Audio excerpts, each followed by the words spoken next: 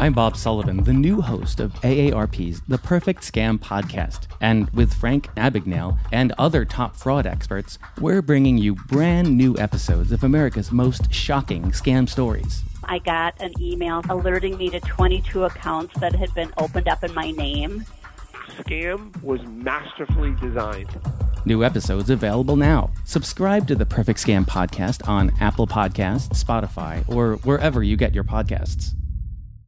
Hi, my name is Adam Reichert, co-host of the Talk Eastern Europe podcast.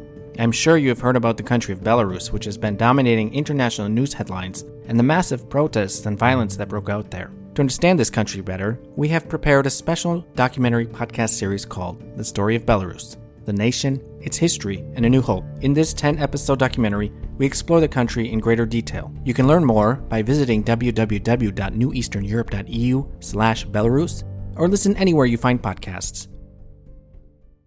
It's simple.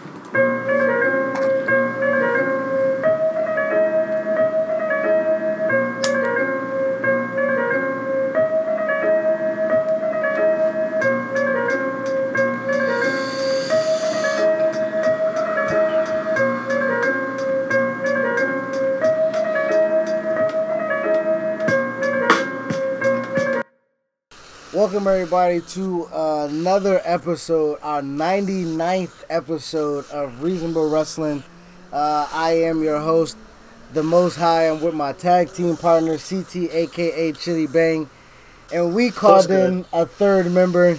We Eric Bischoff ourselves. We got a returning guest at Mighty Vin, representing at Wrassle Rap. What's happening with you, man? The Hulk Hogan of the show. What's going on? Oh, you did the Hulk Hogan. Oh no, don't lump me in with that. I'm not politicking. I don't claim to be a racist. If I have a daughter, she can be whoever she wants. I'm not working myself into a work shoot, whatever that stupid tweet was he put up. Where are the bombs when you need them, man? Already.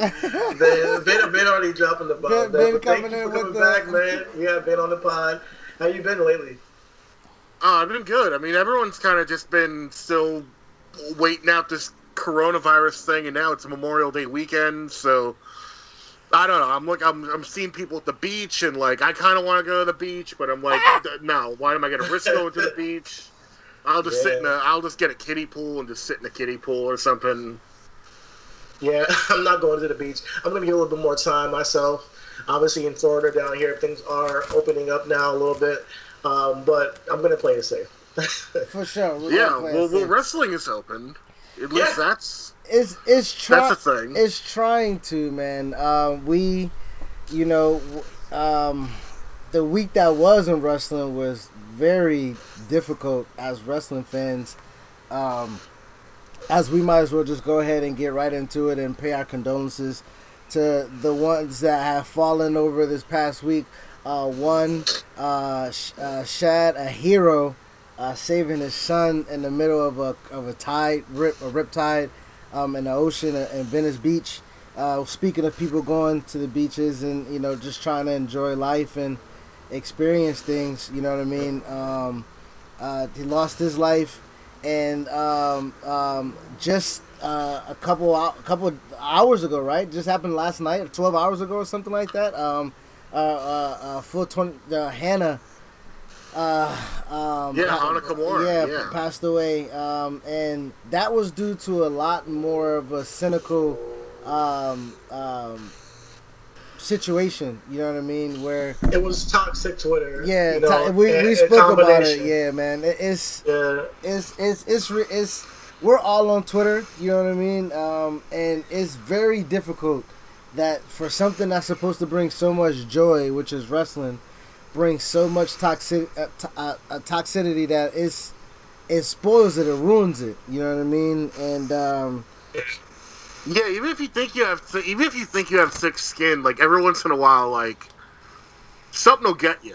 Some comment will get you. Or, like, someone will dig a little too deep, and it's like, well, what the fuck? Like, it's not even, like, the comments that get me on Twitter anymore. It's the people that, like, okay, I'm not going to name names, but, like, we interviewed someone for Wrestle Rap recently. Okay. And then, like, once we posted the episode, there's like this one Twitter troll that like I guess doesn't like that person, so they've been like every time we tweet the episode out or like remind people about it, they like subtweet it with like information about that person that like they don't like, and it's like what are you trying to do? Like what are you doing? Like you're taking the time to like dig this up and like follow this person's trail around Twitter. Like at that point, it's like you're getting very creepy with it. Yeah, like if you want to tweet me and say fuck you, like okay, fine. Like I'm a big boy, I can take it. But like if you're gonna be a creep about someone else, like that takes it to a whole new level that I don't like. And when you've got a case like Hana Kimura, I just part of me just like really suspects that. I mean, it's not even a secret, right? That like female wrestlers get it a lot worse than male wrestlers because there's that sexism factor. Yes. So it's like I can't imagine the stuff that she would probably get. Like I see female wrestlers on Twitter all the time who point this stuff out, where they're like, "Oh, this person tried contacting me," or like, "Hey, if you see this person on Twitter, like, block them, ignore them. They're a real like scumbag." Like they're calling, like, luckily they're calling people out, but it's like they shouldn't have to. Like that's not their job and their responsibility to be like calling out these fucking creeps. Yeah, it's these people online who have the time and energy to take this thing we call wrestling and make it their entire life, and they feel like they're the moral compasses of the internet or something. I don't know why it goes to the lengths that it does. And like you said, you pinpointed on women getting it worse. I think that's a really good point. I think that, honestly, we got to take, as a community, to protect our females counterparts in this industry, to speak truth to power that, hey, we have to respect these women that go out there and put themselves in an industry that's very, toxic masculinity around. It's not comfortable already, and then you make it even more uncomfortable on top of that. I really don't get... I'm just sad that it got to this point where somebody has to feel like they have to take their own life due to the criticism, and it's a wake up call. And I just hope that everybody uses this as a wake up call to like tone it down. Like it's not that deep. Well, when it comes to it. Yeah, like it's not even about toning it down. It's like everybody knows what to do and what not to do. So it's just a matter of when you see someone acting out, just call them out on it. Like it's not a hard thing to do. And it's not a matter of like, oh, it's not a matter of white knighting a situation. It's not a matter of like being an SJW or like going too hard on someone. Like nobody's telling you to do that. Just like if you see someone being a jerk, be like, hey, stop that. Like that's not fucking cool. Like we're not going to put up with that. Like you said with the guy who's, online, your troll, he's spending time researching an individual, just taking it a little bit too far. I think that's where when you hone in on somebody and critique them to the point where that's something they feel deeply, it's not something that I don't get how you get anything from that, And when I say tone it down, honestly, it's going to take people like us to speak truth to power and say, hey, chill out. But when it comes to people taking their own accountability for themselves, you can, like you said before, you can say that I don't fuck with something this person does and leave it at that. You don't have to go to the point where you're messing with this person every single day, harassing. At some point, it becomes harassment. You know what I mean? And wrestling is not that serious. Like, it's not... Yeah. It's the same thing with anything I feel now. Like, I can't talk about, like, certain movies or TV shows on Twitter anymore. Because I'll get people just like... No, well, you can't, like... What do you mean you like this? And it's like, well, you don't have to like it. What do you... Like... So many fandoms now, you can't, like, it's harder to get into because there's so much, like, gatekeeping. Like, growing up, I used to love Star Wars. Like, Star Wars was just, like, fun. Like, it was big, it was stupid, and it was just fun. And now, like, you can't watch a Star Wars movie without people being like, oh, you like this? Well, the main character's a Mary Sue, and like this woman is way too like shallow a character, and blah blah blah. It's like, calm down. Like you're at like an 11, and I need you to drop down to like a 6. Like this is not that serious. Like, this is a fantasy world with fucking lightsabers. And I think I think the commonality between television shows and wrestling is that a few people forget because of the blurred lines of how a lot of people don't know work from shoot. You know what I mean? Like, if you have someone using their real name in a wrestling ring, but they're portraying a caricature of themselves, a lot of people will attract that caricature to that person, and now that's an unhealthy emotional connect. That's like with people with superhero movies. You know what I mean? Or rappers. You know what I mean? Like it's ingrained in the fact that I like something, so you must like it as well. And I think that's a narrative that has to be kind of taken out as well, because when we're talking about, when you're saying wrestling's not that serious, another situation that happened that kind of wasn't supposed to be that serious, Mark Henry and Lio Rush. You know what I mean? Where, yeah, that wasn't supposed to be serious. Like, if Leo's a 23-year-old person at the time, we all been 23. We don't take advice. And Mark Henry should not take wrestling so serious that he needs to take to heart what Lio shunned him from his advice. You know what I mean? And it's professional critique that you was offering. And if he didn't take it, then he didn't fucking take it. You know what I mean? And it's just ingrained in us to be so entitled. You know what I mean? And I think that... Well, also in the case of Lio Rush, like, I think both sides kind of have points that you can poke at. But at the end of the day, like, once Mark Henry was like, I'm going to sue Lio Rush, it's like, yeah, okay, calm down. What do you mean you're going to sue Lio Rush? Like, just sue someone in the middle of a pandemic? Like, calm the fuck down. Like, because Lio Rush, and then you bring it back to, and that makes me think about Lio Rush's original point, which, if people remember, was that Mark Henry was like, oh, Lio Rush was not carrying people's bags or, like, getting water for people at hotels. Yeah. And it's like, what is it? Like, this is not the day. Like, most of the people in WWE right now are not, like, young studs coming through the power plant or whatever. Like, they're already established names on the independent scene or from other companies. And then, like, they're gonna come just because they moved to WWE.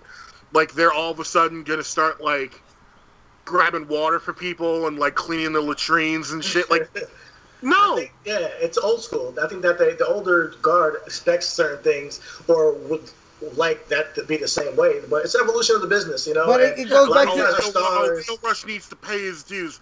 Lio Rush has been probably wrestling for the past 5 years without health insurance. I think he paid his dues.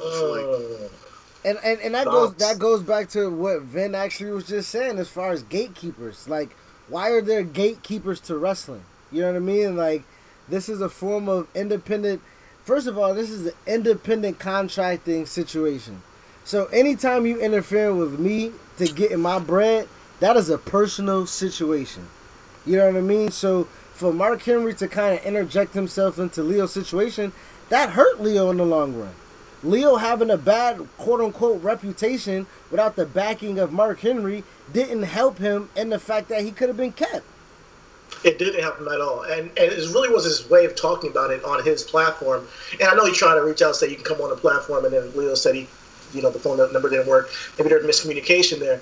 But when you talk about somebody, hey, yeah, I tried to help him out, but the kid has, his own issues. And it was like almost like, sunning him on the podcast while he's trying to build his own career. So it's like, and I'm not saying that people haven't done that to Mark Henry in the past. I know he's an Olympic wrestler. He, wrestled WWE, went back down to FCW, came back around. I think he's been through he has his own battles in the industry, but you don't want to pile on somebody at their lowest moment. I think that's what he did with Lio Rush initially. And Lio Rush, honestly, that doesn't need to go as hard as he's been going to lately. Lio Rush goes. I mean, look, Lio Rush, to be fair, does have a reputation for opening his mouth when he probably shouldn't. Like, that's a fair critique of Lio Rush. But at the same time, like, I don't know. Like, I don't know Lio Rush's financial situation. It's not my business. Yeah. So when he says, like, oh, I don't have enough money to live on, and, like, you know, that's why I tried to renegotiate my contract. I don't know how he keeps his life. Like, yeah, that the kind of money he's probably making on NXT and 205 Live is probably, like, money that I would kill for. Yeah. But at the same time, like, I know he's got a kid. He's got a family. He's a young guy with a family. But you said it already, like, we don't know. Like, that's the thing about it. We really don't know. And we don't know what it takes. So, and we don't know what his pockets are. I don't think it's any of our business. And then, you know, but if he's saying that, let's take his word for it. Well, you know then also I wanna piggyback off that, CT, and again, if you gotta kind of like Vince said, WWE comes to you like, hey, we'll give you 5 years, $100,000. Like, we'll jump on like, oh, okay, yes, $100,000 to wrestle. But then you get into the rigorous, and then you paying for everything, and everything's on your dime, and you know what I mean? And like Vince said, there's no health insurance, and if you get sick or injured, yeah, they'll cover your rehab, but you still don't make your fucking money. You know what I mean? And it's shit like that goes on. And I think he has 2 kids and a wife at the time, you know. And he said he wasn't. Does WWE play transportation? No, I think you pay your. I think you do your own travel. I think that's how they ended up coming up with the show Road Trip, for the simple fact that guys are just on the road talking hella shit, driving for 8 hours. Yeah, you know what I mean. And so what Leo's been doing that. He thinking he's coming to the WWE to make some cash. You know what I mean? Like, well, it's the thing that some people don't realize. Like what was it? Like a year ago, there was an interview with that Bailey did on like FS1, where the Fox Sports host was like totally taken aback that they ride town to town with other wrestlers, and the host was just like, really? Like, you don't take like a bus or something, or you know, go, you know, you don't have your own accommodations? And Bailey had to just sort of toe the company line and be like, yeah, well, you know, there's reasons for it, blah blah blah. But at the end of the day, like, yeah, it is kind of a culture shock that this company that is $1 billion company does not take care of travel for its own people. And this is going to be, let's not forget, this is going to be their most financial year, their most successful financial year ever, even with the coronavirus, even if they had not cut anyone, because of all the TV contracts and Saudi contracts they have. Okay. It's going to be their most financially successful year ever, just like last year was their most financially successful year ever. So it does irk me, and this is leading into a completely different conversation, that like they just let all these people go that they had bought up over the past couple of years. Meanwhile, like during a pandemic, it's like they could have totally gotten some goodwill with people and kept them on the books. Look at, you know, you look at New Japan, you look at Impact, you look at Ring of Honor. They're still paying out people's contracts. Yeah, I'm not sure their business structure right now, because I know that a lot has to come into play with Vince's mindset with what happened with XFL. I cannot. No, wait, let me finish. Let me land. I think that when you're looking at because Vince is a man just like me and you. If I'm saying I'm making this much over here, I'm counting on making this year, and I have this coming up, and I'm taking money from it. He's not only firing wrestlers; he's firing people that he's been around for like 30 years with in financial, higher ups. There is something going on that financially that was not planned for. So I'm not going to say they should have just kept everybody on the book, because business is business at the end of the day. You have to meet your numbers. So we can assume that they're getting green and they're making the most money in the world that they ever made. Maybe they're making them as much as they are, but what's coming out is just as much as what they're making. You know, we'd have no clue. You froze. And considering it's falling through, it has to play into these people losing their jobs. It has to. Like domino effects, you know what I mean? Well, that was another thing, because he'd said that the XFL was completely separate from WWE, and then when the XFL filed for bankruptcy, it turns out that WWE had 10% WWE was lending them a bunch of money. Okay, yeah. Okay, see, that's true. That's what we just assumed. he is taking money from WWE to fund the XFL. And when you do that, and it's not going to get replaced with the XFL, people get cut.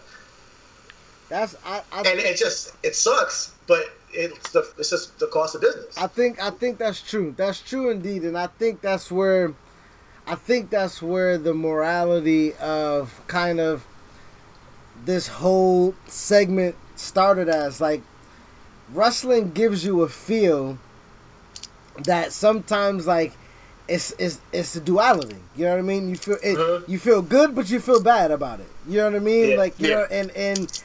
And I don't know with entertainment if there's anything, like, we could watch a movie, a documentary that's true, and we'd be like, ooh, I don't know how that feels, like the Aaron Hernandez shit, or the Fernandez kid on Netflix. Like, it's true shit that we just feel so icky about, but it's entertaining as we're watching it. You know what I mean? So I can kind of group WWE in there, where I know that at the end of the day, it is business, but sometimes business doesn't always have to be business.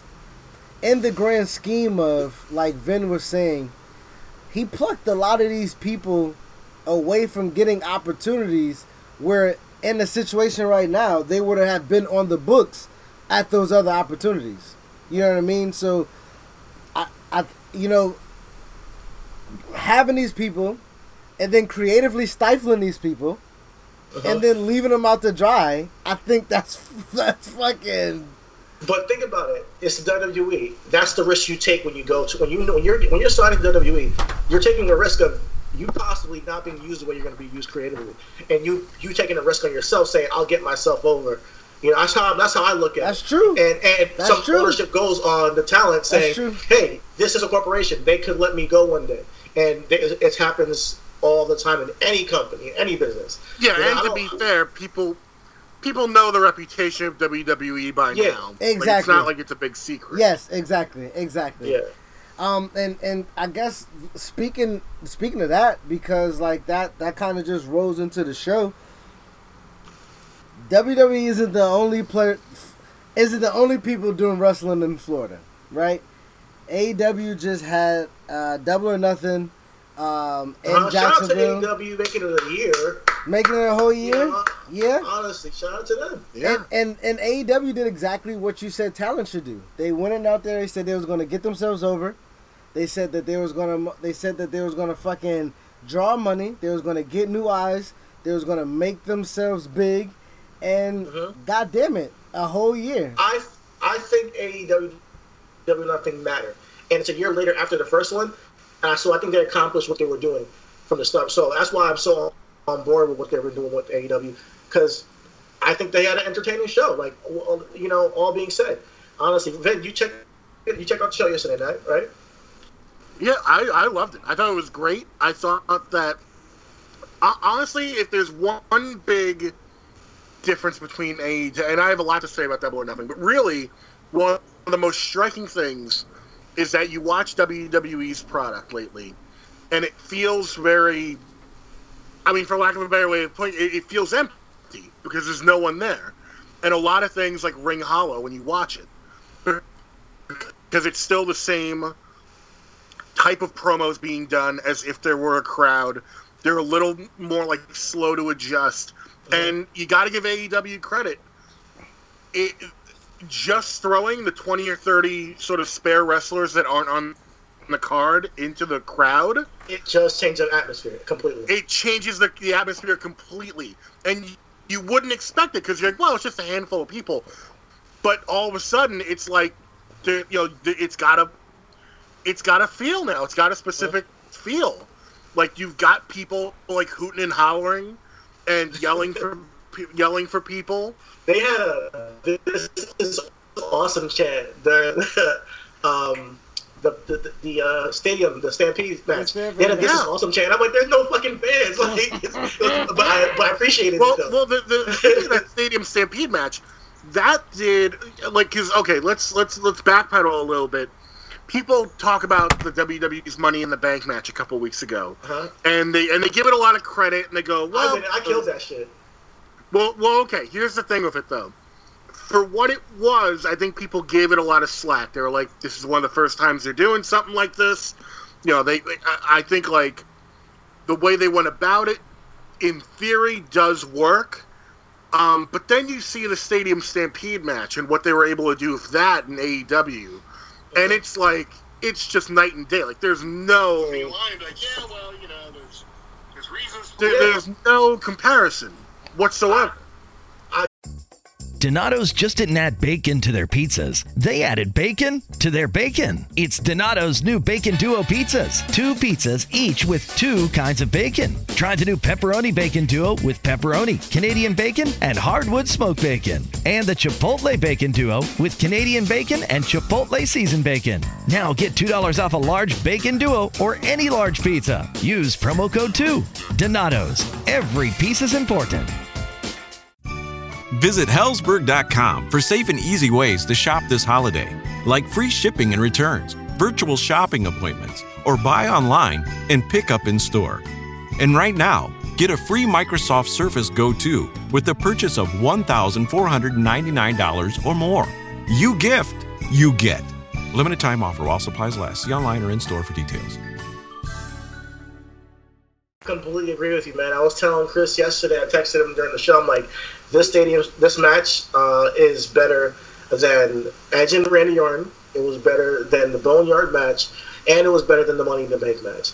Honestly, the way it was, yes, there were some cuts. Felt big time. It felt bigger than the WWE. They got an entire stadium and said, "What can we do with this? What can we do?" And they used the whole stadium. That was pretty cool. They used like the entire stadium in that match. Yeah, and not once was I thinking, "There's no crowd here." That's the key. It kind of gave me the vibe of a '90s wrestling match, like Attitude Era, like, you know, Undertaker. I mean, you know, Stone Cold and Booker T in the grocery store, or you know, the hardcore skits we used to have with the hardcore championship. Yeah. It gave me that kind of feel, and I think they maximized the moments they had. Now, were there gimmicks in it? Absolutely, there were gimmicks in there. I thought the V1 shit with Matt Hardy was hilarious. That was great. I thought that was pretty funny. He was underwater doing the V1 shit. It was funny. I wasn't with the whole, you know, the whole 100-yard Northern Lights suplex stuff that Matt Jackson did. But hey, you know, it was. Look, if you're gonna go for it. I don't mind them getting like a little too goofy. Oh, yeah, I didn't mind it. Yeah, I didn't mind it. Hold on. Pause. They murdered Ortiz. Hold on, let me go live real quick. I gotta. I'm going on IG real quick. I was just on Twitter. Let me go on IG live real quick. I gotta. First, listen. Get your takes. Listen. For CT to agree with the point of you gotta get a little goofy, and we literally had the conversation. Like I don't mind a little goofy. The Big match was entirely goofy. This was like there were moments where they actually did spots that, you know, they would do in a wrestling match. There was a ring there. They actually did ring moves, and they had everything encompassing. They maximized what they could do with that stadium. Well, here's the difference. I can tell you what the difference is right now. The quote-unquote comedy spots in the Stadium Stampede match made sense. They made 100% sense in the context of the Stadium Stampede match. Now, you go back again to the Money in the Bank match, where they had these random cut-ins from the McMahons, and then it's like, oh, we got to have a food fight. And it's like, why? What about I'm in an office building screams we got to insert a food fight into this? Thank you. Meanwhile, like Stadium Stampede, yeah, were there goofy moments like locking Ortiz in an ice ice chest and killing him, assumedly? Yeah, you could say that's a little goofy, but like that's a prop that's in a stadium. Like they looked around and said, "What can we do with what we have?" Like they didn't insert anything that wasn't already not there. They eliminated him from the match. It made sense. But Chris, go ahead. Okay. Granted, Jacksonville has a wonderful stadium, right? They have a swimming pool in their fucking stadium. That's shit you never seen before. Mm-hmm. My only issue is if you have the ability to like one, and kind of suspend disbelief. It was a fucking horse, my guy. It was a horse. It's Hangman, though. It's Hangman. It's Hangman. It's WWE corporate. You think Vince not going to be in this fucking building? You guys are mad that Vince is in his fucking building at night doing some numbers crunching after we just talked 20 minutes about business. But Hangman wants to motherfucking gallop this. Explain the food fight, though. Explain Matt still selling this fucking back injury and doing a fucking moonsault from the goalpost. That shit was dope. Look, it hurt. I'm sure it hurt him. That shit was dope. I mean, come on. We never seen a moonsault off a goalpost before in the stadium. That shit was a spot. It was dope. Sammy Guevara took a one-winged angel off the fucking stands. Yeah. Oh, man. That shit was dope. Oh, man. You guys are killing me, man. You guys are killing me, man. Oh, man. I was thoroughly sports entertained. I was exactly. You know, the goofy part. Excuse me. But the goofy parts, yeah, they weren't like the whole match, man. It was like there was a lot in there that I took from it. I think it maximized themselves and what they brought to the table in that stadium, and the Inner Circle finally felt relevant to me in that match. Within that match, that was the first time I'm like, well, the Inner Circle feels like it entertained me. Everything they did was perfect. It felt like prime like DDT wrestling. Like if anyone's ever watched the promotion DDT. Oh, never heard. Oh my god. You should look up some DDT matches with Kota Ibushi. Because Kenny Omega comes from DDT originally. Okay. And DDT is a Japanese promotion that does not take itself very seriously. And they have a lot of outdoor matches. Okay. Just in general. Like, there's these famous clips of, like, they did a whole match at an amusement park with, like, go-karts and shit. And fucking water park rides and stuff. And then they've done matches like in the middle of the woods.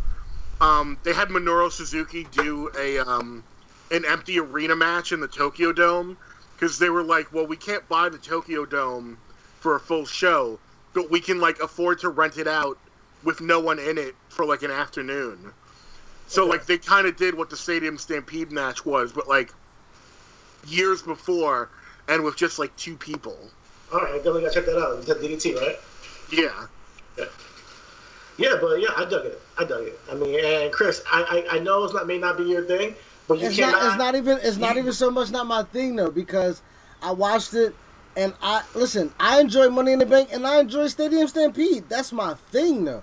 So Vin, my gripe here, right, is that I get a lot of people are giving the new guys on the block a chance because they are taking chances, right? You know what I mean? Because we're so used to WWE being stifling and being quote unquote a norm and shit like that. So a lot of people are cheering for the new guy, and I'm not against that. You know what I mean?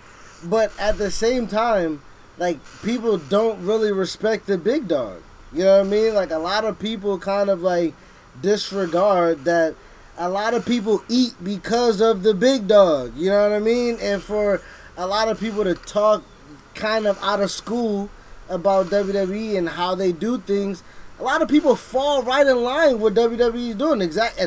Going down to not fucking paying people at independent shows. You know what I mean? Like a lot of people go into they follow WWE to a T. So with that being said, I had my issues with the Boneyard match only because I was, you know, I just had my issues cinematography on the Boneyard match. Yeah. Structurally of what they were trying to do and thinking outside the box, I didn't kill him for that. Randy and Edge, I feel it's kind of fucking weird right now what they're doing with those two. We'll get to that soon. But I didn't care for that particular match at all because I knew they needed to do something like that. But again, I was scared that match was going to go too long, and it still went too long with the shit that they were doing. The comparisons with Money in the Bank and Stadium Stampede, I guess, kind of resonate because these are two matches again that haven't been seen before. I know Ben just mentioned DDT, and they actually kind of did something like this, and we've actually saw the empty stadium match, Mankind and halftime heat with Mankind and Rock and shit like that. People killed WWE for out of the norm stuff and things that didn't make sense, and that's cool because a lot of shit don't make sense. A lot of this shit in this match did not make sense in Stadium Stampede, and I just want people to be consistent. I want people. That's all. That's all. Here's the thing with consistency. Again, I think it goes back to what are you setting the precedent for? Okay. I think AEW gets more slack because you have, you look at Kenny Omega's entire career, for example, and he's always had this sort of comedic side to him. Mm-hmm. Same thing with like the Young Bucks and Matt Hardy especially. And Chris Jericho, like all those guys, most of the Santana and Ortiz, like most of the people in that match, for lack of a better way of putting it, like have some sort of comedic chops. Meanwhile, like you go back to the Money in the Bank match, and it's like, does Braun Strowman have, do like half the people who are in that match, like measure up in terms of the way WWE was presenting them before that match? And Bryan and AJ Styles doing a bit with Vince that was just not perform well, and it wasn't perform well. Not that AJ Styles and Daniel Bryan are not great performers. It's just they're not. That's not their thing. They're not. It was jarring. It was filmed in a Some stuff in the Money in the Bank match was filmed in a cinematic way, and some stuff wasn't. And it's that sort of clash. It was jarring. It's that Styles clash. Whatever. It's that Styles clash that really made it feel awkward, whereas the Stadium Stampede match, it was one tone the entire time. The closest I think it ever got to sort of switching tone was some of the pre-recorded stuff where they're at the bar and like Hangman Page is sitting down next to Jake Hager. But that was more just a slow moment, like that. But it felt a little more cinematic than the way it was shot compared to everything else. Correct. On the night. I will give it that. Everything presented itself live to me. Everything it presented that. It presented the fact, and I even love the spot, the Jericho spot when he challenged the fucking pin. That was great. It's fucking fantastic. Like, you know what I mean? Like, so my thing was, I'm like, okay, this is silly. Then I was just looking at the responses to how people like silly with one place and people don't like silly with another place. And I'm like, well, if you don't, what do you want them to be? Where do you want WWE to be if they can't experiment as well? No, I gave them props for taking a risk and having fun with the Money in the Bank match. I just think that it wasn't done very well. And that's cool. I'm glad they did it. I'm glad they took a chance. I'm glad they kept everybody safe. I just think that AEW did it better, and that's just that. It's just one match, It's not like I'm condemning the entire company when I say that. No. But I think that kind of goes back to me, like, clumping in. I think you guys are kind of my outlet to me lashing out on Twitter. Because I try to, like Vince says, I try to keep myself kind of out the way on Twitter. I don't want to be too controversial, you know what I mean? Because I really hate defending myself. It's asinine. I said what the fuck I said. That's what I said, you know what I mean? But people like to question what I say. Now, if I want to have a discourse about it, then fine. You know what I mean? But here, I feel a little like this is my safe haven. You know what I mean? And you guys represent the norm of what I'm talking about. What else on Double or Nothing caught your eye? I was kind of surprised that Nyla Rose lost the title. I thought it was gonna be Nyla and fucking Swole going forward. Yeah, I thought she was gonna win that as well. In terms of things that caught my eye, though, whoever was doing the camera work for that Cody match, Kevin Dunn. They're gonna get a stern talking to from Tony Khan because there were way too many cutaways to Mike Tyson yawning. I mean, that was the sentiment of the fucking match, Ben. It's a Cody match. Like, I love... And now he's our fucking TV champion. Meaning, we're going to get more of these boring-ass shows, the matches on Wednesdays. You know what? I hate to almost, like, get racial. Yeah. But, I've noticed something on Twitter, and I could be proven completely wrong, might just be what only I'm seeing. But I feel like a lot of white guys are like in love with Cody. They were like, that was an amazing match. Cody always delivers. I'm glad they put the title on him.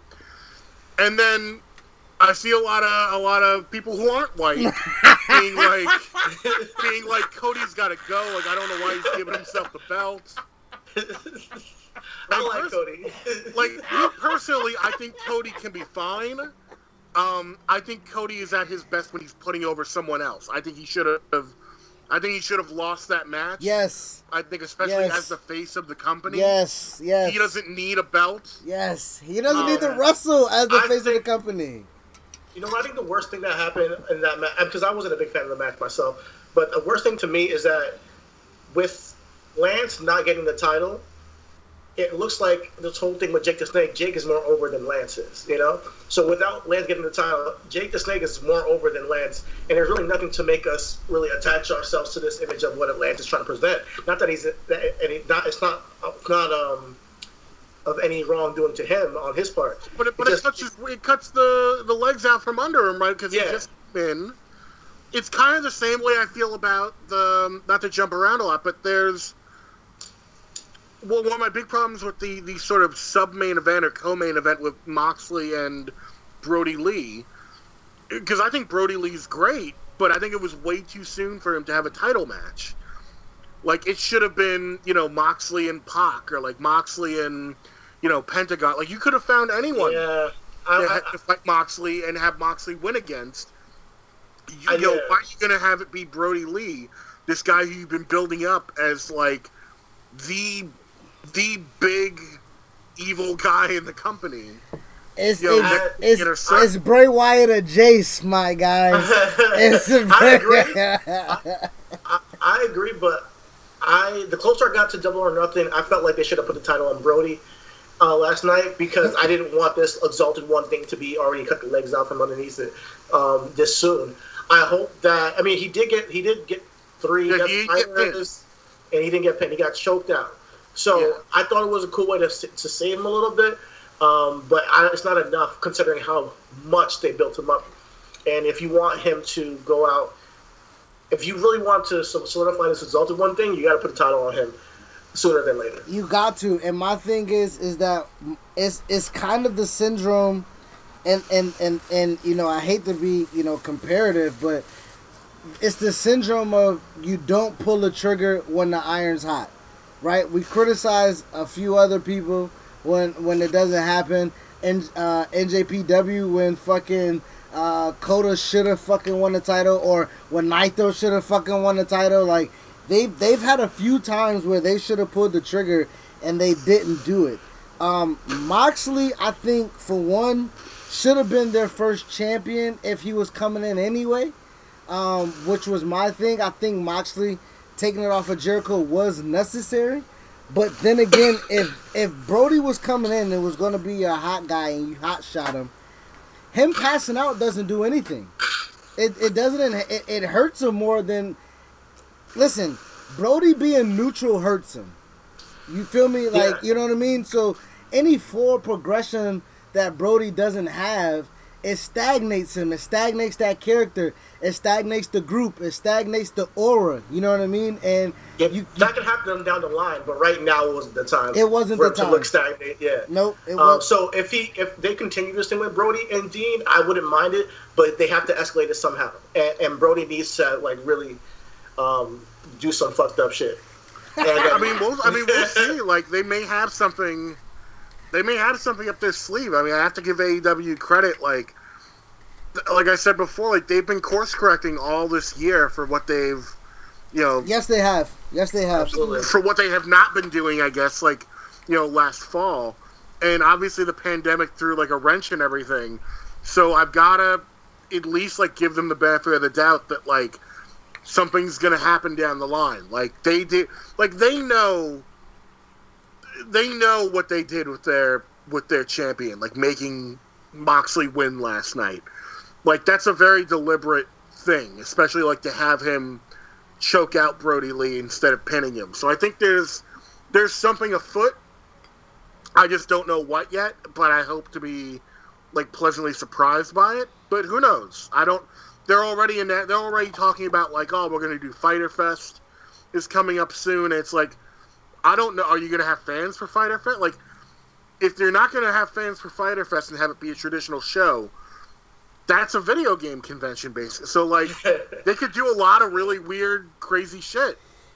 Like, I'm still waiting for that Blood and Guts match. Yeah, I'm still waiting for that. So I can't wait for that to happen. If it happens, I mean, who knows? But my thing with that is,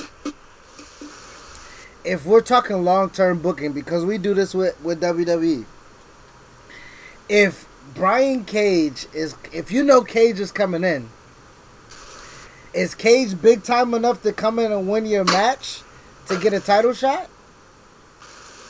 Because I think so. Because I don't think Brian Cage has enough fire under his ass to come in and do any type of significant damage. Rather, if Moxley loses to Brody, what if Moxley gets choked out and he doesn't submit?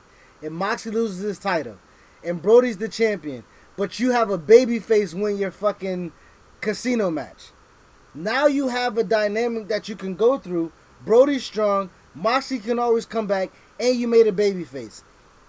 At this juncture, Moxley's going to be stale going against fucking Brian Cage.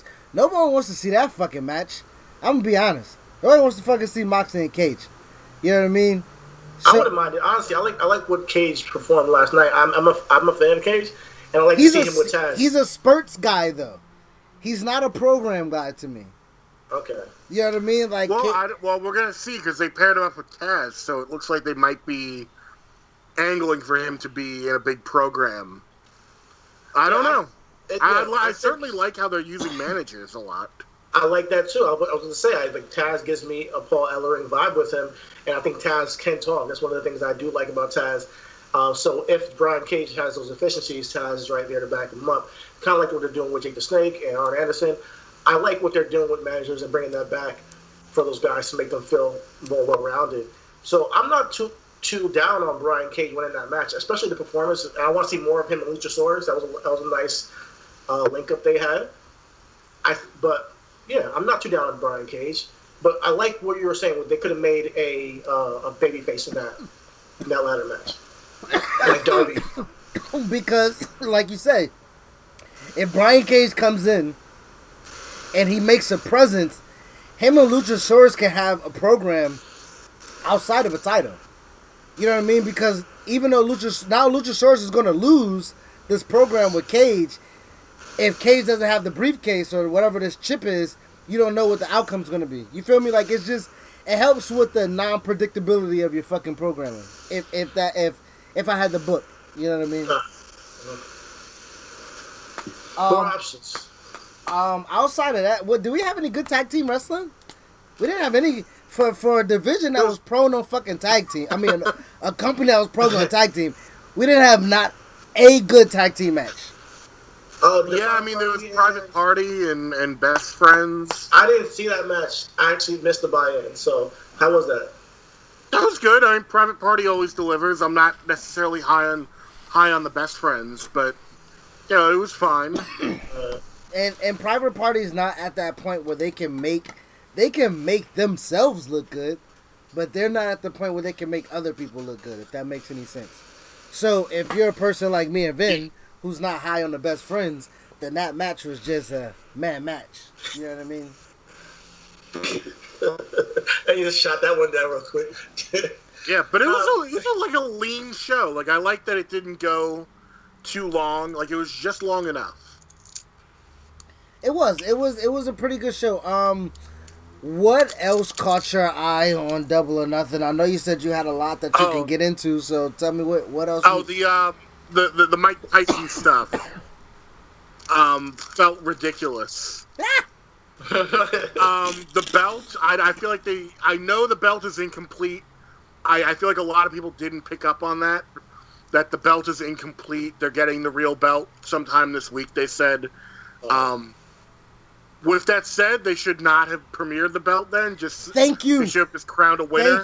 Thank you. And just been you're the winner. Like, we're gonna do the belt presentation on next Wednesday. Week on Dynamite. Yes, you can promote. Oh my God, thank you. You could have crowned a winner, and you could have said thank you for paying your $50 for this show. Thank you for seeing this fucking match between Cody and Lance Archer. Not the best, but this is what we gave you. We're going to give you for free the belt, which would have been fucking draw ratings. It would have been fantastic. Yeah.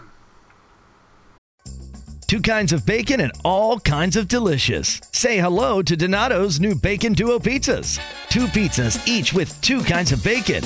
Try the new Pepperoni Bacon Duo with pepperoni, Canadian bacon, and hardwood smoked bacon. And the Chipotle Bacon Duo with Canadian bacon and Chipotle seasoned bacon. Now get $2 off a large Bacon Duo or any large pizza. Use promo code 2. Donato's. Every piece is important. 2 kinds of bacon and all kinds of delicious. Say hello to Donato's new Bacon Duo pizzas. 2 pizzas, each with 2 kinds of bacon. Try the new Pepperoni Bacon Duo with pepperoni, Canadian bacon, and hardwood smoked bacon. And the Chipotle Bacon Duo with Canadian bacon and Chipotle seasoned bacon. Now get $2 off a large Bacon Duo or any large pizza. Use promo code 2. Donato's. Every piece is important. Because that belt is the shits. I can tell you that. I'm going on camera. I'm going on record. I'm going wherever the fuck I need to go to say, incomplete belt or not, that one that they put on TV, the shits. Yeah, I mean, it looked like someone, like, cut open a can of Budweiser and, like, made a belt out of it or something. Like, I thought it looked odd, but I know what they were going for. They wanted to look like the NWA TV title. Okay. But it needed more definition. Like, it just looked like, because it's not done, it looks just like a flat piece of silver with, like, nothing in the middle. It's one of those things where, like, if they put more detail into it, it probably would have looked a lot better. I don't like the name of it. I don't like the TNT title. I don't like the TNT title either. It's horrible. I think they should have named it something else. I get it. They should have just said it's the television title. The AEW television title. TNT makes them feel a little bit too... It's a little bit nasty to me. I don't like it. Bro, the TNT title looked like the TNT title. It was super gimmicky. That's what that's what it looked like. Yeah. And I don't want to have that... Yeah, and then what happened with the... What happened with the fucking, that ring that MJF won? Nothing. Like months ago. Nothing. That should have been a fucking... He just kisses it from now and then. And I guess I mean, I don't know. Like, what does that ring mean? Like, I never understood what that ring meant. Like, I think there'll be another title cash it in for a title shot? Like, what do you... Now, if they're storytelling...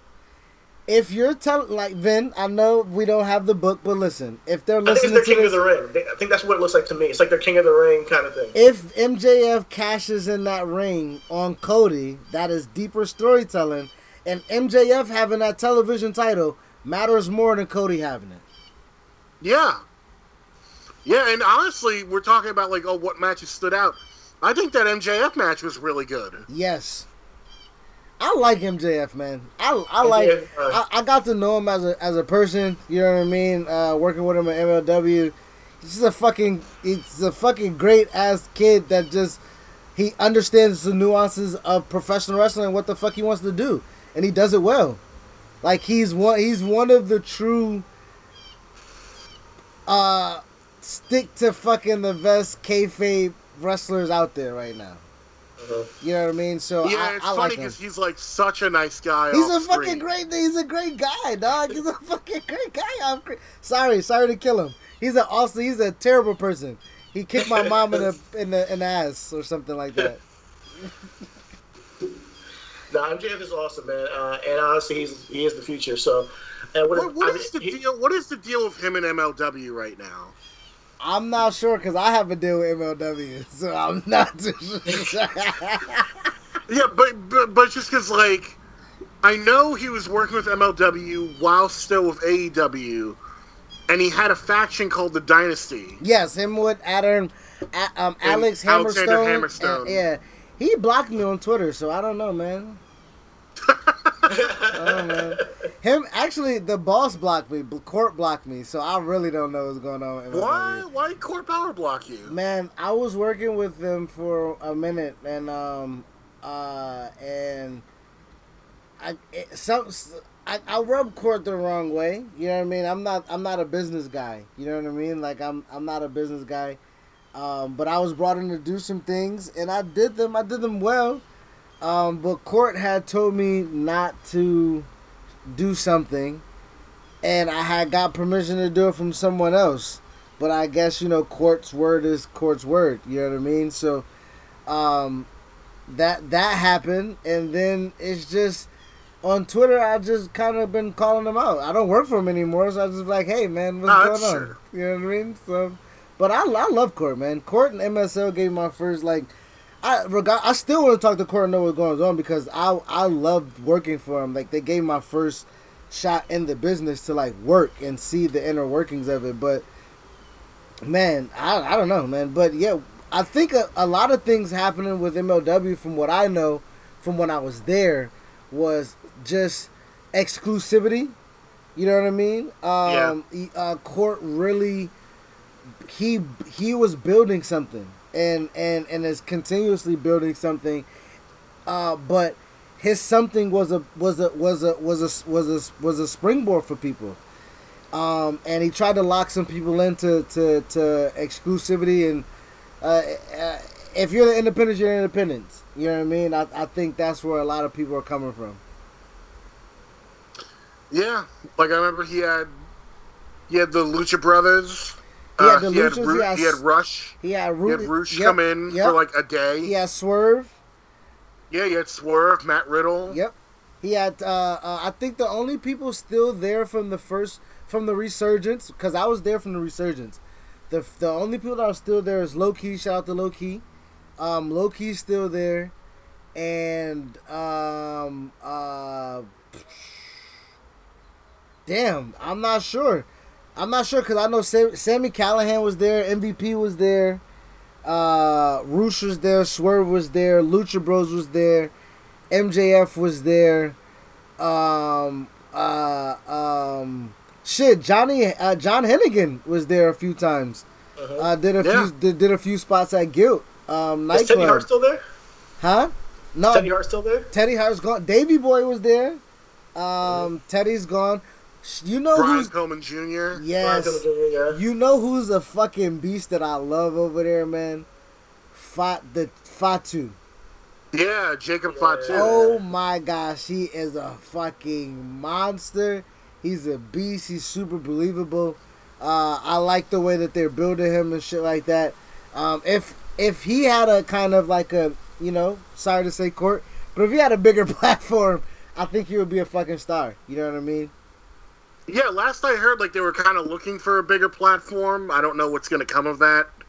Because they put out a great product. I've always said it for the past, 2 years now. Do I think they're going to get the size of an AEW or a WWE? I don't know. But, they could definitely be, a solid number 3 where it's okay, you've got your WWE that you watch or your AEW, but then, on a Saturday, you'll check out, MLW, or you'll make sure to catch it. MLW can replace Ring of Honor, honestly, where it's that niche product that, and it's produced well. Bruce it's produced way better than Ring of Honor. Listen, Bruce Pritchard was there. I never thought I'd work with Bruce Pritchard ever. Right, the fucking podcast king. Work with Court has a vision and it's shot well. Dan, the director, is fucking great. They know exactly what they want in a wrestling television show. And it's presented fucking well. I think the only closest thing that I see to it is NWA that I've peeked in at You know, they do it as NWA, well. Yeah, but I think MLW definitely can take that third spot. MLW, like, it just looks very modern. Yeah, is what it does. Yes, it looks like, oh, this makes sense. Like this has a feel to it. I like that as well about them. I think one thing that they do need is a women's division, and they're building that now. Yep. Which is but great. They've got a good idea. Like they've just got a really good identity, and it meshes well with what people are seeing on the independent scene. And I think they still got Su Young over there. No, I think Sue's back in Impact. Oh, okay. And I think that's what kind of gave me. I think that's what kind of rubbed me the wrong way with AEW. You know, in a sense, Vin, and CT kind of know because he grown with me with this sentiment. Is that when Court came back to TV, when he came back to wrestling, because he was gone for a while, he knew exactly what he wanted to do, and he executed it. Like it was that from the get go. It wasn't no growing pains or anything like that. AEW has had, it looks like Matt and Nick and Cody and to an extent Kenny have had an idea of what they wanted in wrestling for a while, and they actually had the money that Court didn't have. They actually have the TV that Court doesn't have, and they are still finding their identity, which I don't kind of cut them slack for. Yeah, I can see that. I mean, so is MLW. And I think they have. I mean, I think if MLW was in AEW shoes, MLW would do better than AEW. I mean, MLW do better than AEW. That's my personal. If MLW was I think they have a nice look, you know, and I love, you know, editing their stuff. I think they have a lot of cool shit with the budget. With the roster, with the television, I think MLW will present themselves better than AEW. They look amazing. Yeah, on TV. It was a nightclub, my nigga, a nightclub. Yeah. Gotta give it to them. It was a nightclub. Yeah, they make that Melrose Ballroom look good. Yes, they do. They really do good stuff. You know what I mean? And like I say.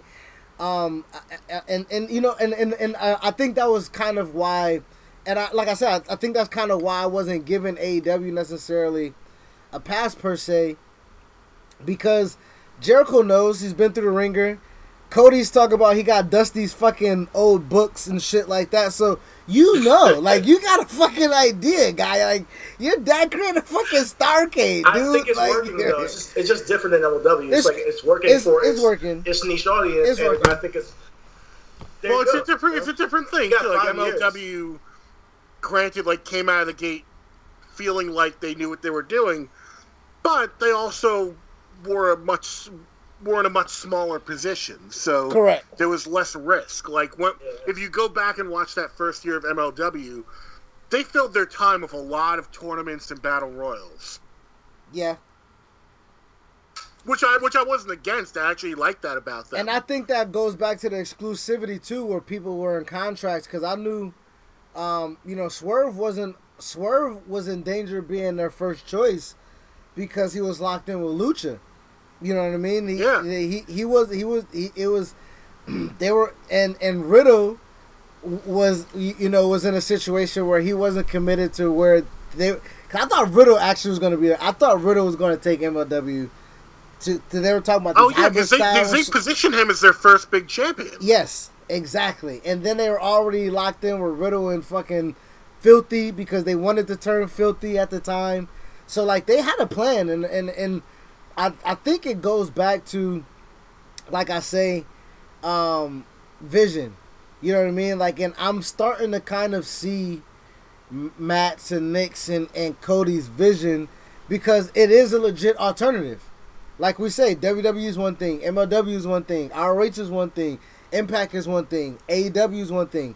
They're offering an alternative to whatever it is that we're seeing, and I can appreciate that. And the thing that AEW's doing that no one else could do is that it feels big time. Like, put the ratings aside, put the amount of money, how much money they're making aside, if you just show me the WWE product compared to the AEW product, the AEW product most of the time feels like it's in a bigger league, or like a slightly bigger league sometimes. Okay, yeah, I feel you. Like I said, I mean, I feel you on that. I think that, but I think there is a place for a lot of places like MLW and Ring of Honor that have this, like, almost like, I mean, I'm saying it's an NXT style, but NXT got their style from Ring of Honor. But like, in terms of a television production, MLW has totally replaced. Hold on a sec. What the fuck is going on outside? Yeah, you good? Yeah, I don't know if you could hear that, if you heard that in the background. Yeah, it's all good. They were like, I don't know, like, they've been doing, I guess it's because it's Memorial Day weekend, like, they're doing this, like, because there's a pandemic, and they've been doing this for birthdays and, like, anniversaries and stuff, where instead of going to someone's house, you'll get the family together, and you'll all drive past the person's house and, like, honk at them. Oh, okay. But it's like, that's annoying. Like, just send me a card. Put like a $20 bill in a card and send it out. Drop it in like, the mailbox. Like, you could drive by, drop something in the mailbox. You know what I mean? Don't fucking blow like, you have to drive by my apartment and fucking honk and get all the neighbors mad at me. Text them. Exactly. Yeah, text them. But yeah, what I was saying is that, like, there was a period like a year ago where it felt like I couldn't get enough wrestling, because it was all so good, and it was all in the style that I like. Like, I could watch, NXT on Wednesday nights when it was still just an hour, and then I could turn on MLW. Like, I would watch MLW on Saturday mornings, because, again, that was just an hour, and it was on YouTube. Yep. So and I think that's one of the keys for MLW growing as well, is because they've kept it.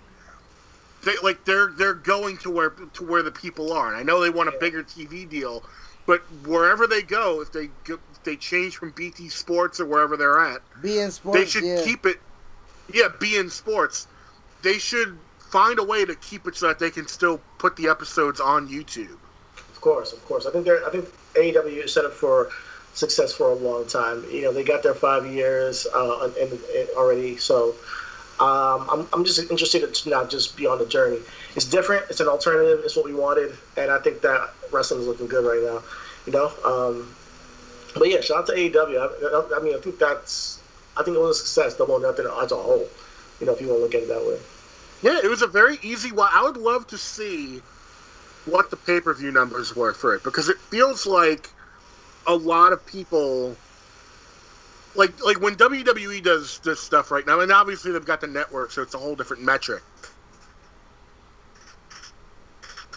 Unless it's one of the big pay-per-views, it feels like WWE kind of, like, you can kind of take or leave their pay-per-views. I think it was a smart choice by AEW to be like, you know what, we're going to do, like 5-6 pay-per-views a year?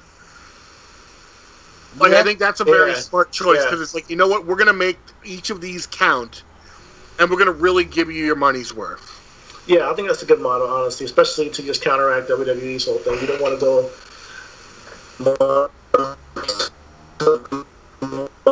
12 pay-per-views a year. I think I like what AEW is doing over there. It's curious. I mean, they have, like I told you, Chris, they have some players out there, and you just got to give them some time. Yeah, I am. I'm still, my Wednesdays are still dedicated to, hold on. NXT? Yeah, my Wednesdays are still dedicated to NXT.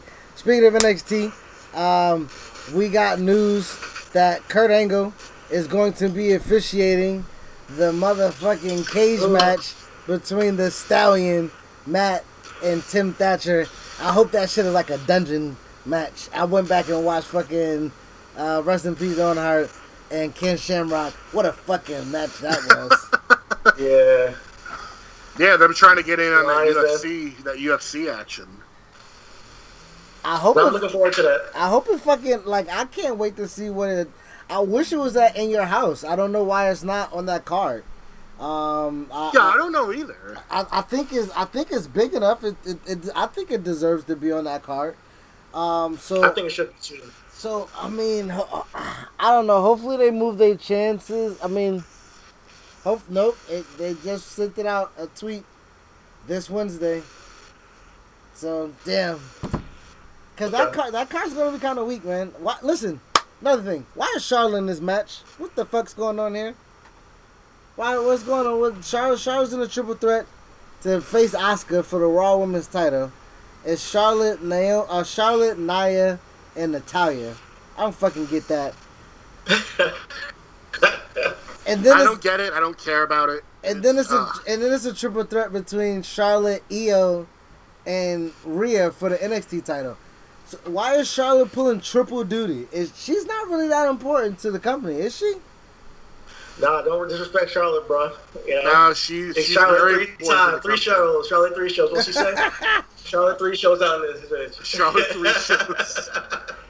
I mean, especially without Becky now, like, they're going to rely more on Charlotte. That's just how they're going to do it. That's scary. That's a scary sight. Yeah. Honestly, I'm all for more Charlotte because I think she's the best wrestler, women's wrestler. I mean, I think that she's... so I'm like, good for that. Yeah, good for them. She can round out the triple threat. I hope Nia wins, though.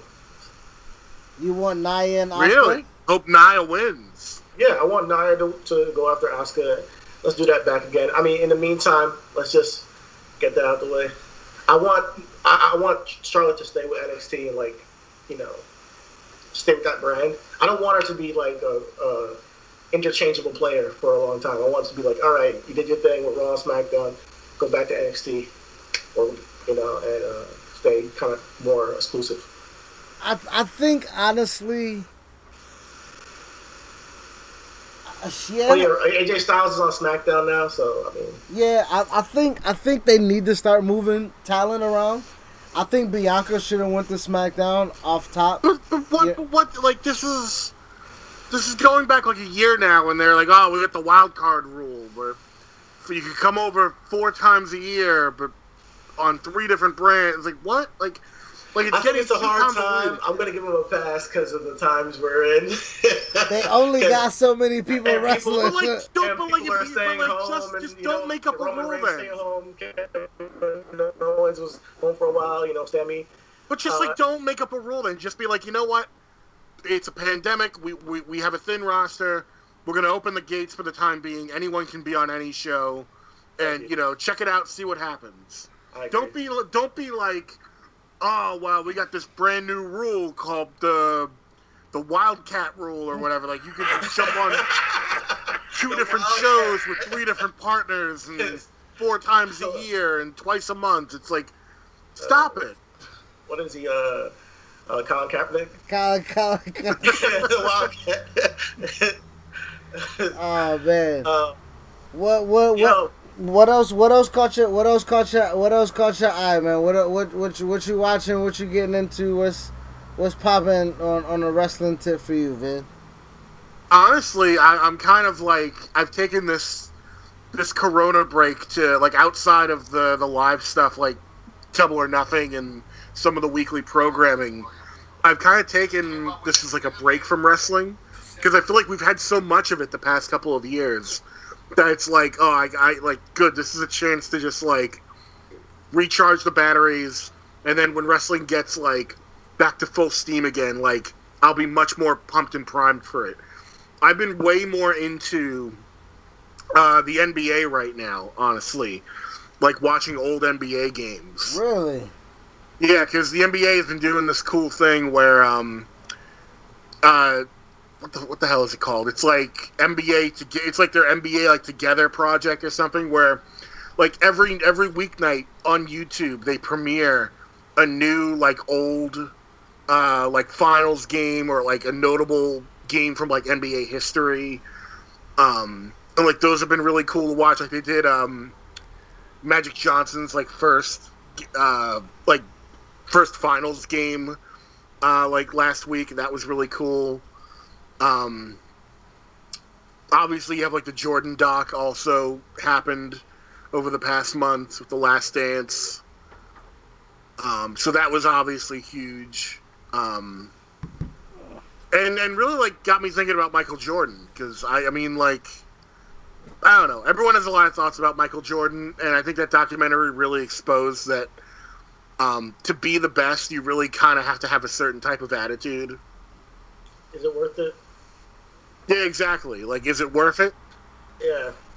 I'm not going to talk about Michael Jordan, but yeah, I try to watch it. I'm not a fan. I'm just going to... Go ahead. No, I'm not a fan. Go ahead. I'm not a fan. Know Here's the thing. I am perversely, I am a fan of Wizards Michael Jordan. All right. And listen, I'm young, so I don't know Michael Jordan. Like, so watching that open, because I'm a Kobe fan, right? So Kobe's a descendant of Michael to an extent. You know what I mean? So I kind of model myself to a lesser degree of a Mamba mentality, also, where I'm a consoler, but I'm a pusher. You know what I mean? Like, I am going to see where your limits are, because if your limits are deeper than where your surface consider them at, then I need that. You know what I mean? Right, like, so, right. But then, like, really what I got from the first 5 episodes. Donato's just didn't add bacon to their pizzas. They added bacon to their bacon. It's Donato's new Bacon Duo pizzas. 2 pizzas, each with 2 kinds of bacon. Try the new Pepperoni Bacon Duo with pepperoni, Canadian bacon, and hardwood smoked bacon. And the Chipotle Bacon Duo with Canadian bacon and Chipotle seasoned bacon. Now get $2 off a large Bacon Duo or any large pizza. Use promo code 2. Donato's. Every piece is important. For The Last Dance are 2 things. 1, Michael Jordan's the greatest player to ever live. But, number 2, it took him like 7 seasons to learn to pass the ball to his teammates. I mean, it also highlighted there was like, what teammates? So I do get it. A Scott. Well, yeah, if you don't have a Scottie Pippen, like. So, but yeah, it was watching documentaries. I've been spending my time, of course, still watching wrestling, but watching a lot of old stuff on the network and stuff like that. But when I do watch documentaries, I like to be informed. You know what I mean? So I didn't know. I have the Space Jam VHS literally with me. So I didn't know that he invited people out to a fucking dome that they built him so he can play ball, so he can scout niggas, so he can come back and beat their ass. You know what I mean? Like, I didn't know. I didn't know he was that cerebral. You know what I mean? Triple H is my favorite wrestler because I like the cerebral assassin character, because he was methodical, meticulous, and he was, and I kind of like that in my movie characters. You know what I mean? Like, I guess that says something about me. But, you know what I mean? So I kind of enjoyed it. I did. I liked it. It doesn't make me more of a fan of Michael. It does allow me to see how vulnerable he was, because no one, like, rock star shit, you know what I mean? Like, we talk about in a wrestling atmosphere, like, how a lot of these guys and these performers and women and stuff like that, they have the public pressure to kind of be on kind of all the time and not having the ability to kind of separate one from another. We kind of saw that in a documentary where, like, that was Mike for damn near, 20 years almost, where it was very hard to separate the gimmick from, you know what I mean, from the reality almost. Yeah, I mean, he certainly pushed everyone as hard as he would push himself. Like, there's no question about that. Now, whether that's the perfect way to build and accentuate your team, I don't know if that necessarily works anymore. And we saw it with the Wizards, because you can't, like, if you've got Scottie Pippen, okay, you could push Scottie to get on your level, but you can't do the same thing with Kwame Brown. Yeah. Or like Rip Hamilton. Or Rip like, Hamilton. You're not gonna get the I same was just stuff. about to say that. Or Karan Butler. You know what I mean? Like, it's very difficult. But what's crazy is, realistically, it might, and it goes to, I guess, coming full circle with conversations, it comes full circle where Rip did succeed Larry Brown is considered to what Allen Iverson considered to be one of his strictest coaches. But Rip Hamilton succeeded under Larry Brown because Larry Brown had learned from his previous mistakes with Allen Iverson of how to kind of shift and change with the culture.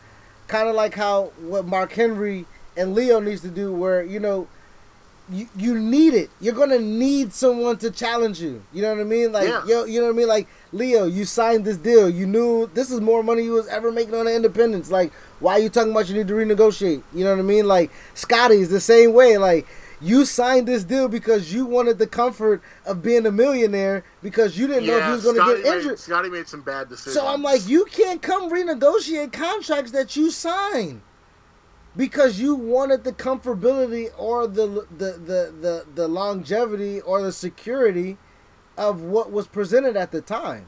Then they told him not to sign the deal. Like, they told him flat out, like, don't sign this. Like, we're not, like, you sign this, we're not renegotiating. And you think Vince is going to tell Leo Rush, a 23-year-old, when he comes in, like, hey, man, I'm giving you 6 figures to fucking wrestle. I'm not negotiating shit with you, my guy. You know what I mean? Like, I'm not. Get the fuck out of my office. You know what I mean? Yeah, if they're not gonna give Scotty money, they're not giving Leo money. Oh my god. Scotty can go take that. I should show you this. Let me get this clip. This is basically my favorite thing to have come out of the Last Dance documentary. And it wasn't even in the documentary. I was just looking up Scottie Pippen stuff and found it. Here, I'm putting it in the chat. Here's a 30-second commercial that he did from 1989. And why don't you take a look at that? I'm about to open it up. Chicago's original submarine, Mr. Submarine. This is 1 6-footer. I can't handle one-on-one. Ladies, let's have a party. Choose from Mr. Submarine's great lineup of your favorite subs. Mr. Submarine's Scotty, the flagrant foul. Piled high with your favorite meats and cheeses. For the best tasting meal around, Mr. Submarine is the real stuff. Dunk that sub. Yo, CT, my nigga. It's Scottie Pippen, my dog. Standing next to a 6-foot sub talking about this is a 1 6-footer I can't take by myself.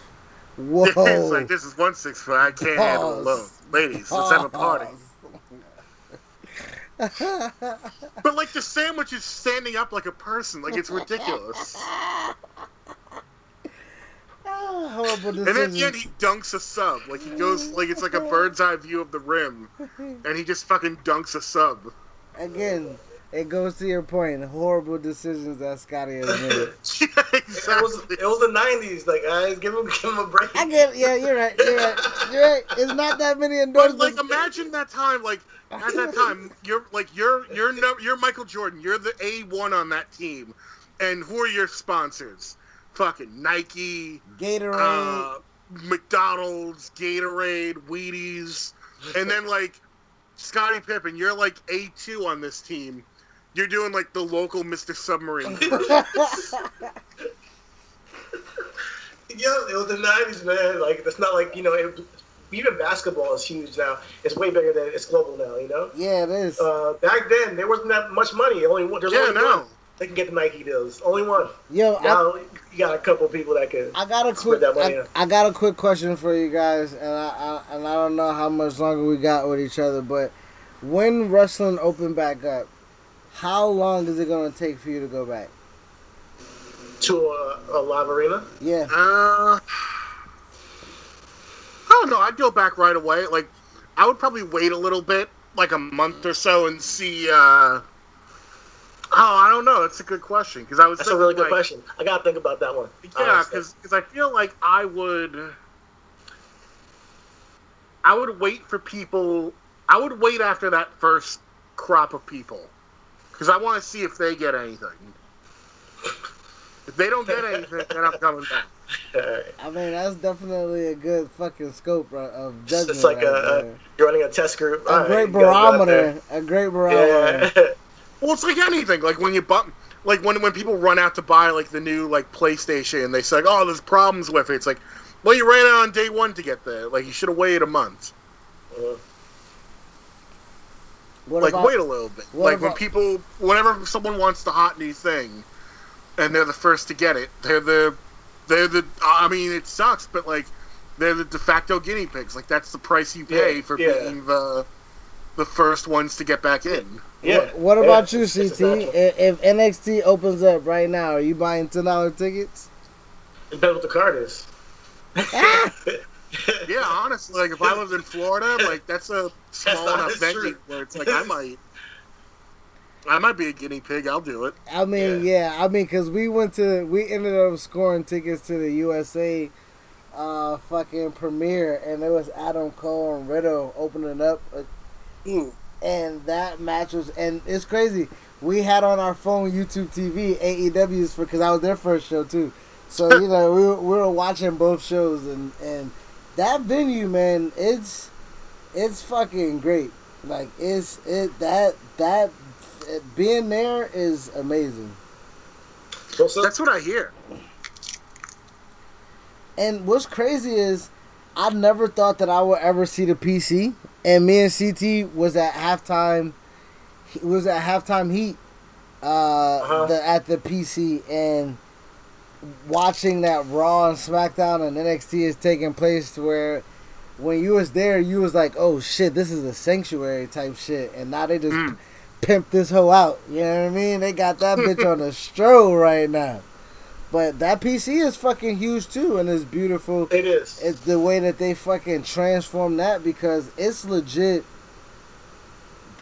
What surprised me was knowing the PC and seeing that match with Edge and Randy, and they destroyed the weight room. I'm like, holy shit. I'm like, how the insurance claim gonna explain this fucking...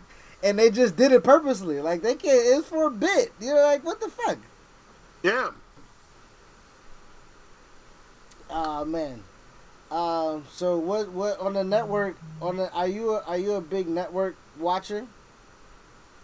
I used to be. I feel like the network's one of those things that, like, if you don't get it, and, like, you get it, you're going to have a really good... if I hadn't... You're someone who's never gotten the network and you get it right now, you're going to have a really good summer. Because you're going to go back and watch everything you've ever wanted to watch in the history of the entirety of WWE, WCW, ECW, some of the smaller stuff like Smoky Mountain Wrestling. But then, like, once you've seen it all, there's really, like, not a lot to come back to. Have you seen it all, though? It's legit probably, what, 100,000 hours? No, but how many fucking WCW Thunders, like, do I need to see? I mean, listen, I'm not going to lie. I'm not going to lie to you, Vin. Every night I get high, I find a different fucking rabbit hole to find myself on the network in. Every night. And it can be a Dean Malenko rabbit hole, a Chris Benoit rabbit hole, Kurt Angle rabbit hole. I can fucking get swept up like right now because they got the 20th anniversary of In Your House. They have all the fucking In Your Houses. And I'm like, I can go back and watch Canadian Stampede. And did. You know what I mean? And I'm like, damn, they got me. My $10 was worth it. You know what I mean? So it's totally worth it. Like, that's the genius of the price. Like, for $10, like, I could keep it and not watch it for like a couple months and go back to it and be like, yeah, I'm still getting my money's worth. Yeah, that's true. That's true. Yeah.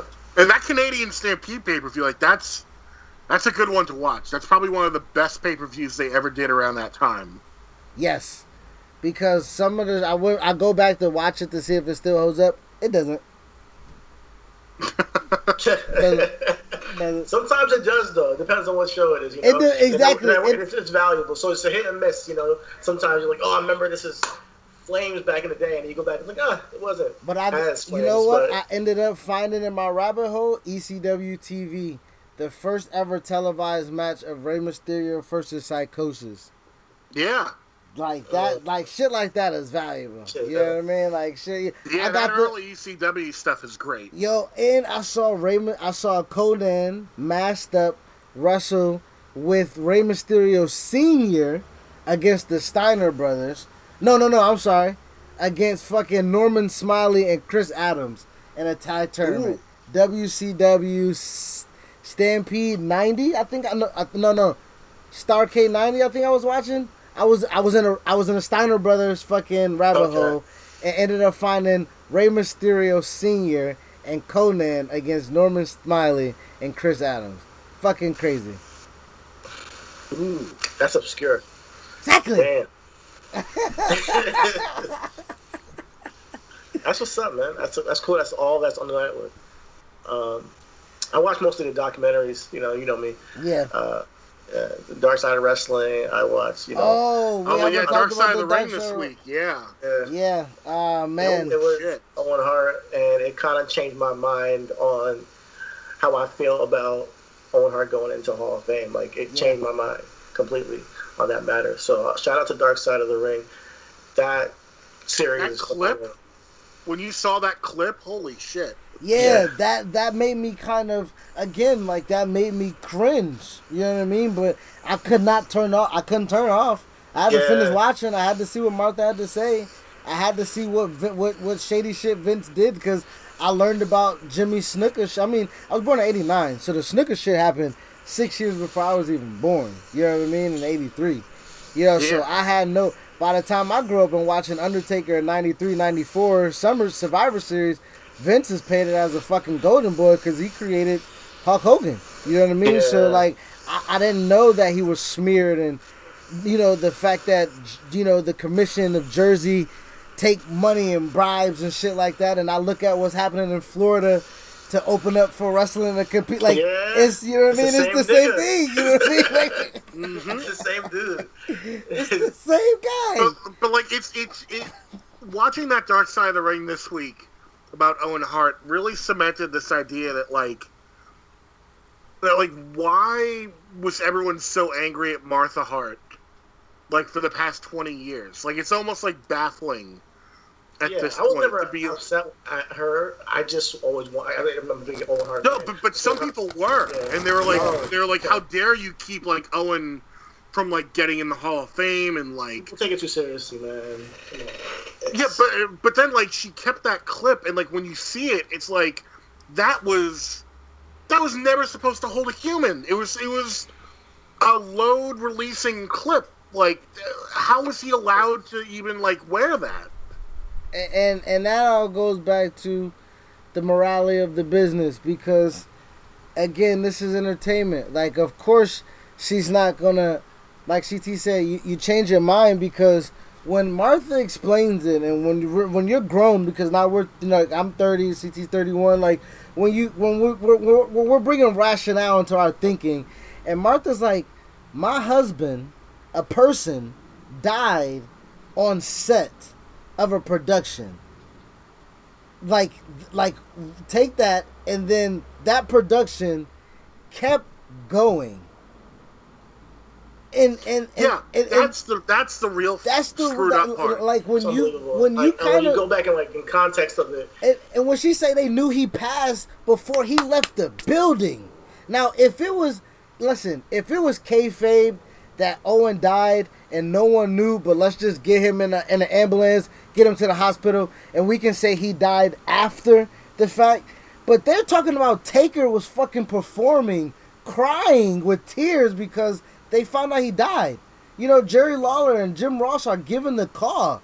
Like, that's cynical, is what that is. Yeah, and I know people. It's traumatic for everybody in that entire scenario. Everybody's having a traumatic experience in that moment, but it's continued and prolonged because it's a performance, you know, and the show must go on kind of mentality. And I don't really fuck with that. I subscribe to that. I think definitely should have ended. I think, you know, I know people to this day that are like, oh yeah, no, they made the right call. Like the show has to go on. Like, people paid their money. And I'm just like, no, like, what world are you living in that, like, someone falls to their death? Like, if first off, if I was live and watching that show, I wouldn't want to continue watching it. Yeah. So, like, you can't tell me that, like, oh, the show must go on when, like, this fucking guy's blood is still on the mat. And, like, you're gonna send...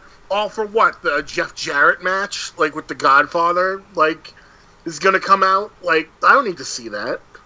And that was... I think the anniversary of him dying was May 23rd, which was yesterday. And I ended up watching that show. I ended up watching the show, and of course they edited it out. But me as an energy going into it, like knowing, like, okay, I can cheer, I can watch, and then after I'm going to go down, like, you know what I mean? Like, that's in it. To know that he fought back on the lawsuit, you know what I mean, and for her to be villainized and vilified, you know, by the same wrestling fans that make people commit suicide, like, it's crazy, you know what I mean? Like, wrestling is great, wrestling is fantastic, but I do think, man, it has to be. I don't know how we add rationale to it. I don't know how we add rationale to entertainment. You know, that's very difficult to do, because I want that. I want to be able to have my emotions within the entertainment, but leave it with the entertainment. You know what I mean? Like, I think the humanizing of it is when Vince know he passed. I'm taking care of the fucking kids. I'm taking care of the wife. I'm taking care of the family. Like, whatever exactly. They are the Hart McMahons at this point in time. You know what I mean? And for that not to be the ideology, it makes it a little bit. It makes it. I don't know, man. I don't know. Yeah, I can't speak too much about it because it's a no one plans for that, but then things went kind of not down the path you would hope to see from that moment. You know, obviously it was an accident, but it didn't need to happen. You know, it's just tragic, the entire situation. And all of the dark sides of wrestling has made me, dark side of the ring, make me feel that way. You know, starting off with the Benoit one, you know what I mean? Because the 2-part really got you. Like, they kind of they sugarcoated it, and then that second episode was like, nope. He gave him pills, suffocated him, choked her out, hung himself. Like, it gave it to you real, and then they have been following up ever since, you know, kayfabing about wrestling and, like, is it real? And it is real. It is real, but it can't be real to the fact that the guy damaged his career, can never fucking work again, or never did work again. You know what I mean? Like, it was the Road Warriors one. You know what I mean? You felt bad for Joe, because you're like, damn, man, without fucking Michael, he's nothing, and Michael's nothing because he's fucking shooting up something. Yeah. To know that real lives are affected by something like this, it kind of does, you know, put everything in perspective, and it makes you enjoy it more. You know what I mean? Like going back to what we said, AEW, I enjoyed it. I loved it. I know that I'm gonna go watch on Wednesday, to make sure that I can see a new version of that fucking belt, because that one ain't it. You know what I mean? But you know, but I'm gonna watch NXT for the cage match. You know, I like this fucking in your house thing going on. So wrestling's in a really good space, and I definitely, with all things considered. Yeah, with all things, exactly. They're doing a great job. Exactly. You know both shows all around. And the community as well. You know what I mean? It's a lot of talented. It's a lot of talented people out in this community, and they put their efforts into shit that is fucking dope. You know what I mean? So it is. I mean, Jim Cornette's been a little bit toxic, but that's another whole other story. Yeah. I don't even think he's worth the fucking time. Yeah. You know what I mean? But shout out to, you know. But again, that whole mindset has to be eradicated. You know what I mean? Like, we're booking in the show with that, with, you know, this is a collaboration where it's a connection point. It's networking. You know what I mean? Like, the social media reach should be this. Oh, you got a platform. You got a platform. Let's fucking talk. We're watching the same thing. We're talking the same thing. You know what I mean? So it does not need to be so combative. It needs to be a little bit more collaborative. Yeah, people got to be kind to each other. People got to just stop being dicks.